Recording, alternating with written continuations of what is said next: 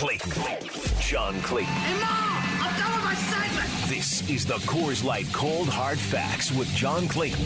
Brought to you by Coors Light, made to chill.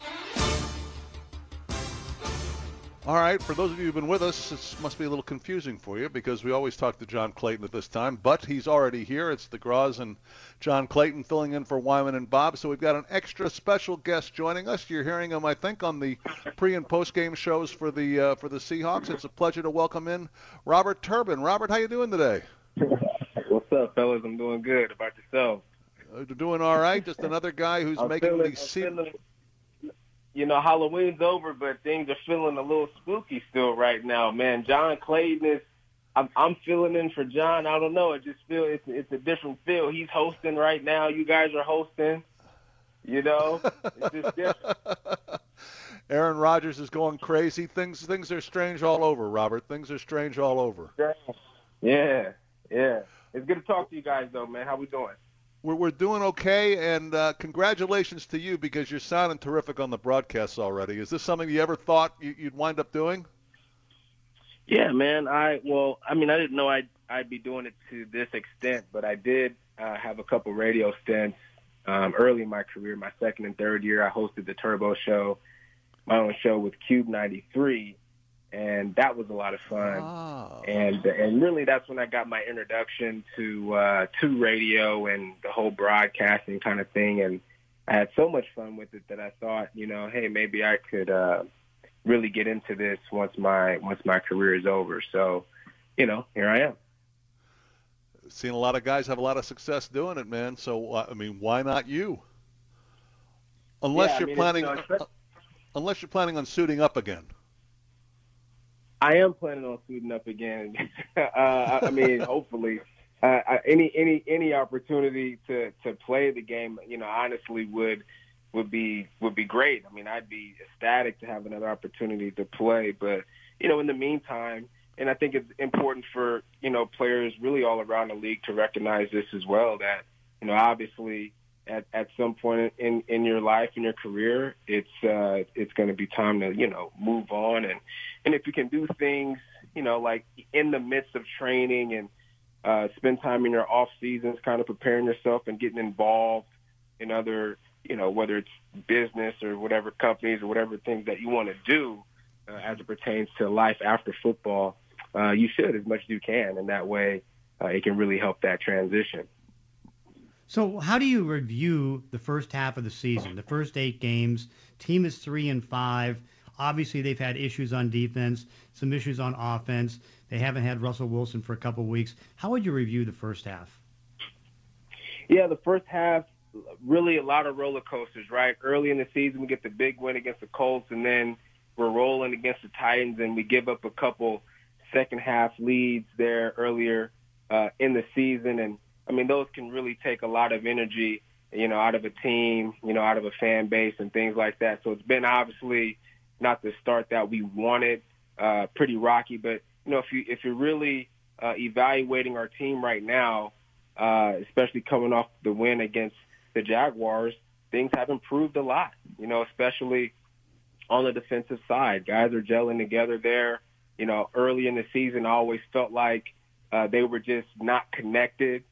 Meaning that they just weren't on the same page a lot on the defensive side, just you know, looking on the outside end. And you can see that they've really tightened a lot of those things up, and they've gotten, you know, a couple guys healthy on that side of the ball as well. Even a young guy like Trey Brown, who's been able to come in and contribute. And so, you know, if I had to grade our team, you know, we're probably like a C or something like that overall right now, just because, you know, we hold ourselves to a really high standard, and quite frankly, we hadn't played at that level yet this season. So what came together? What one or two areas have you thought come together on defense better? Yeah, for me, it's definitely our coverage. You know, we've been able to, like early in the season, it seemed like, you know, we're giving up the middle of the field a lot. It seemed like, you know, teams are just throwing and catching the ball at will. And what you're seeing now is guys from the defensive line, you know, tipping balls at the line of scrimmage, even at the linebacker position, being able to fill those gaps in the middle of the field and make some plays. And then in our secondary, which was really the highlight of, what we've been paying attention to really since training camp. And early in the season, these balls down the sideline, these balls to the receivers, the offensive side were making more plays than we were. A lot of those 50-50 balls. But the turnaround really, it has been us now making those plays at the point of attack. Receivers getting hands on the ball, but also our defenders getting hands on the ball for PBUs, pass breakups. And so we're doing that on a more consistent basis, which has made our overall defense a lot better. Robert, Rashad Penny has struggled to get his footing, for lack of a better word. Do you still believe he can be the back that he kind of showed in flashes a couple years ago? Yeah, well, the important thing, that's a good question, because, the important thing with Penny is it's not about what I believe or anybody else believes. We have this conversation a lot with about Trey Flowers. Remember, how we talked about his confidence and things like that when he stepped on the field. And he even mentioned it, himself in some of the media opportunities that he had, just about, getting in his own head and stuff like that. And I'm not saying that that's what Penny's doing or that's where he's at. I haven't talked to him personally, but it certainly can affect your game, if you're not going out there and playing with any confidence and believing that you can do what you're normally capable of doing. And sometimes that's the result into a mental block, and quite frankly, sometimes that's a result in a physical block as well that perhaps may not being disclosed from his standpoint. And so, I would hope that he can get back to form and get more opportunities and get more carries in the game where he can kind of gain that confidence. But right now, it's just not there. Did you ever find yourself at any point in your career in a situation like that where you kind of doubted yourself a little bit? And if so, how did you get out of it? I did. One of the things that helped me was, veteran leadership. But the other thing, too, and I'm not saying this has to happen, but I did mention this, and I'll use Trey Flowers again as an example. A change of scenery can really be beneficial for a player, especially when they're down on confidence. A change of scenery is almost like a restart, a reboot. You're on a new team. You're with a new franchise, new coaching style. It's a new way of life, and it gives you an opportunity to kind of re-identify yourself and find yourself again. And sometimes, when you're in the same place, sometimes you kind of just feel stuck in this space that you can't get out of.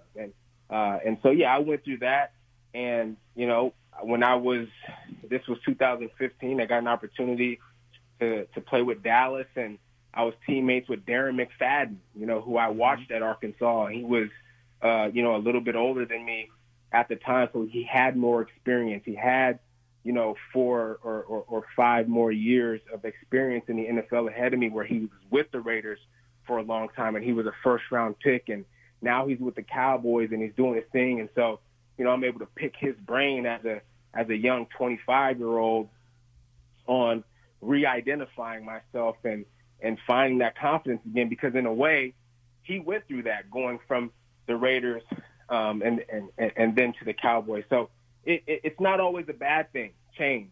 It can be really beneficial for a player. Has change? Oh, go ahead, Gross. Go, John. Has change made Alex Collins better? And what do you see from Alex? Yeah, absolutely. And Alex has even talked about it. He's a great example of someone who was here, left, went to the Ravens, and when he was with the Ravens, at least, before the injury bug kind of got a hold of him, he was balling. I mean, he was doing a great job. Like, man, why couldn't he do that here in Seattle? Who knows the exact reasons why, but we do know for a fact, at least, that, a good portion of it was mental. So what happens? He goes somewhere else. it's a new franchise. It's a new way of life, and so he's able to re-identify himself and re-identify who he is, as a football player and as a person. And now he gets this second stint in Seattle, and he's comfortable 100% in his own skin, whereas I think the first time around he wasn't, and it showed in his game. Let's talk about that leadership thing that you brought up beforehand, because that's really a fascinating thing for me, and I wonder, is there any one particular characteristic that you've seen that really makes leadership effective for football players? Well, it's a good question as well. I think it's different for everybody because you have leaders who lead by example and they're not vocal, and then you have leaders who are very much so vocal, and obviously they're gonna lead by example as well. But it's one of those things that when they speak, it's really time to listen, and so I think it's important to, when you're in a leadership position, to kind of identify who you're leading. What are the personalities? Right. What are the personality traits of your teammates? How are they different? Because quite frankly, not everybody can be led in the same way. I think that's where Coach Carroll does a phenomenal job, is he's able to, identify certain personalities, and he knows that his approach per se has to be different, maybe with this person than the next. Not that he's, loosening up, some of the values and things that we have for the franchise for one player as opposed to another, but certainly as it pertains to getting the best out of someone out there on the field, the approach has to change sometimes in the leadership position. And boy, you talk about Pete Carroll. He has certainly shown the ability to do that, to lead and seemingly get guys and put guys, and a big part of it, I imagine, too, is putting guys in a position to succeed. Yeah, 100%. I mean, I joke all the time, like, man, if you think about all of the different personalities that not just Coach Carroll, but just coaches in general. I mean, you're talking about coaches who've coached for, decades, and so many different players and personalities, how they're able to manage and still be able to, be so successful. It's really a difficult task. So it's commendable for leaders who are in that position to be able to be successful. Who would you define are the leaders on the offensive side? Obviously, we know that Russell Wilson and Dwayne Brown are great leaders, but who else? Well, you got Tyler Lockett, obviously, as a leader. He's a leader. He's one of those leader by example kinds of guys. He's the guy that's not going to say much, but when he does, you're going to listen. You're like, man, this is Tyler talking. You know what I mean? Let me, everybody better, shut up for a second and let's hear what he has to say, because he doesn't always have a lot to say, And what's kind of funny is sometimes we're put in leadership positions and we don't even recognize it, like DK. Like, DK is still such a young player. I don't know if he recognizes the effect that he has on not only other players on his team, but around the league. I mean, there are people who are his age and perhaps even a little older who, look up to him, and so his actions are being watched very closely because, there's idolization there, people who want to mimic a lot of his game. Fans are fans of players. I'm a big fan of, Derrick Henry and the way he runs the football and stuff like that. And that's as a player, and that happens all around the league. And so sometimes you don't even know yet that you are kind of seen as his leader, but eventually it starts to develop for you. Then, of course, that's the one thing about the leadership thing, but obviously Bobby Wagner is both a vocal leader and a great leader on defense. Yeah, he is, and he has been. And what's funny about Bobby too is he's really developed, in that role. Knowing Bobby all the way back in our college days, he wasn't always vocal. He was always a lead by example guy. Even in his early years in Seattle, but he knew that eventually he was going to have to take on this role of being more vocal because guys are going to want to hear him. And he's taken on that role, and he's done a sensational job. Robert Turbin is with us. It's John Clayton and the Groz filling in for Wyman and Bob here on 710 ESPN Seattle. I can't be the first one to ask you this. I'm sure everyone asks you this after they talk to you for about 5 or 10 minutes. Have you thought of becoming a coach, getting into coaching at all? Yes, I did. It's a good question. I thought about coaching, and, I think I enjoy this side better a little bit. I do. When I was in college, I wanted to coach. I was for sure that I wanted to coach, and then I started doing these other things. I started, doing the radio thing and the TV, gigs and stuff like that, just talking sports, podcasting where I can really be myself and start to talk about all kinds of things that are going on in the world. I was doing my podcast. I used to have the world's record, the Guinness World's Record book for 2021, and that would be like a little segment in my show, not to get off topic. But what I'm saying is, it put the coaching thing on the back burner for me because I was having so much fun doing other stuff, the entrepreneurship stuff, the philanthropic things that I have going on in the community. So I'm going to enjoy this for a little while, and maybe down the road, if a coaching opportunity comes around and it makes sense for me, I'll put my coaching hat on and win some championships. Sometimes it makes some sense to get away from the game, though, listening to you talk beforehand about, and obviously still being ready to play and not considering yourself retired, and I don't blame you for that at all. But sometimes doing something different kind of helps that transition, I would imagine. Oh, most definitely. Most definitely, because then you start to recognize other things that you have pure love and passion for. Mm-hmm. And you start to, dive into those things more and more as you are transitioning away, per se, from the game.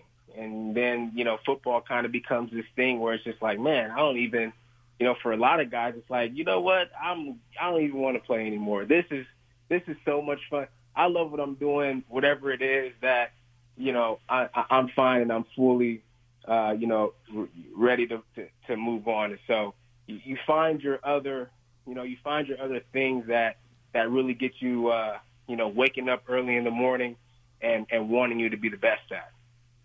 How much have you seen the running back position change over the last 10 to 15 years? I mean, I know going back, because I always charted this, is that so many of the backs in the 80s, particularly the early 80s and mid 80s and all that stuff, were getting 18 to 20 carries a game and more than that.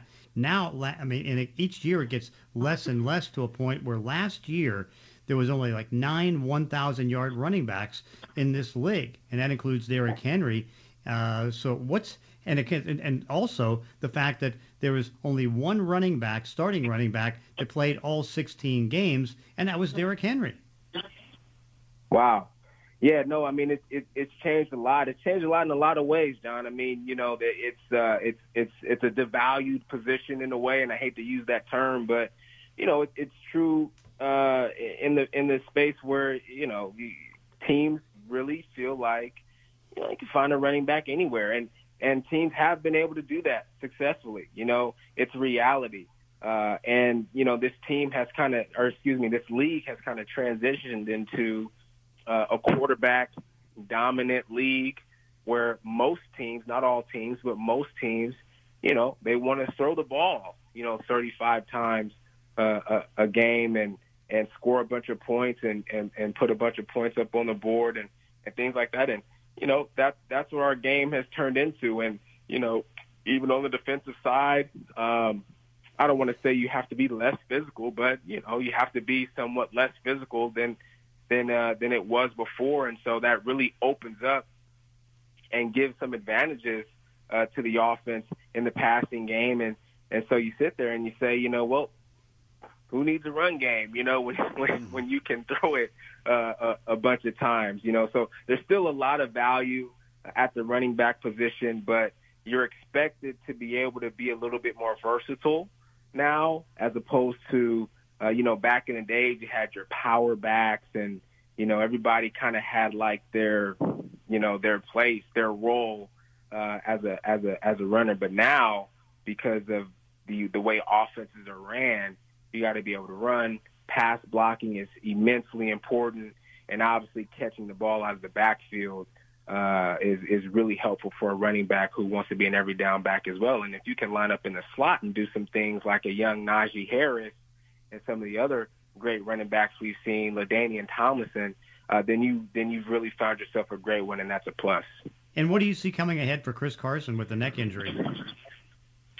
Yeah, great question. It remains to be seen. I was questioning earlier in the season. I think I want to say it was week 1 against the Colts. I noticed he was wearing a neck brace, and I just thought it was, kind of weird. I'd never seen him wear one before, ever. And so I thought maybe because he's a physical runner, he wants to protect himself in a way. I didn't think that he was dealing with anything, but it's certainly something that they're going to have to manage because not only the position he plays, but his running style as well. And so I'm hopeful that he can come back and be healthy and be the Chris Carson that we've all come to know and love, but it remains to be seen.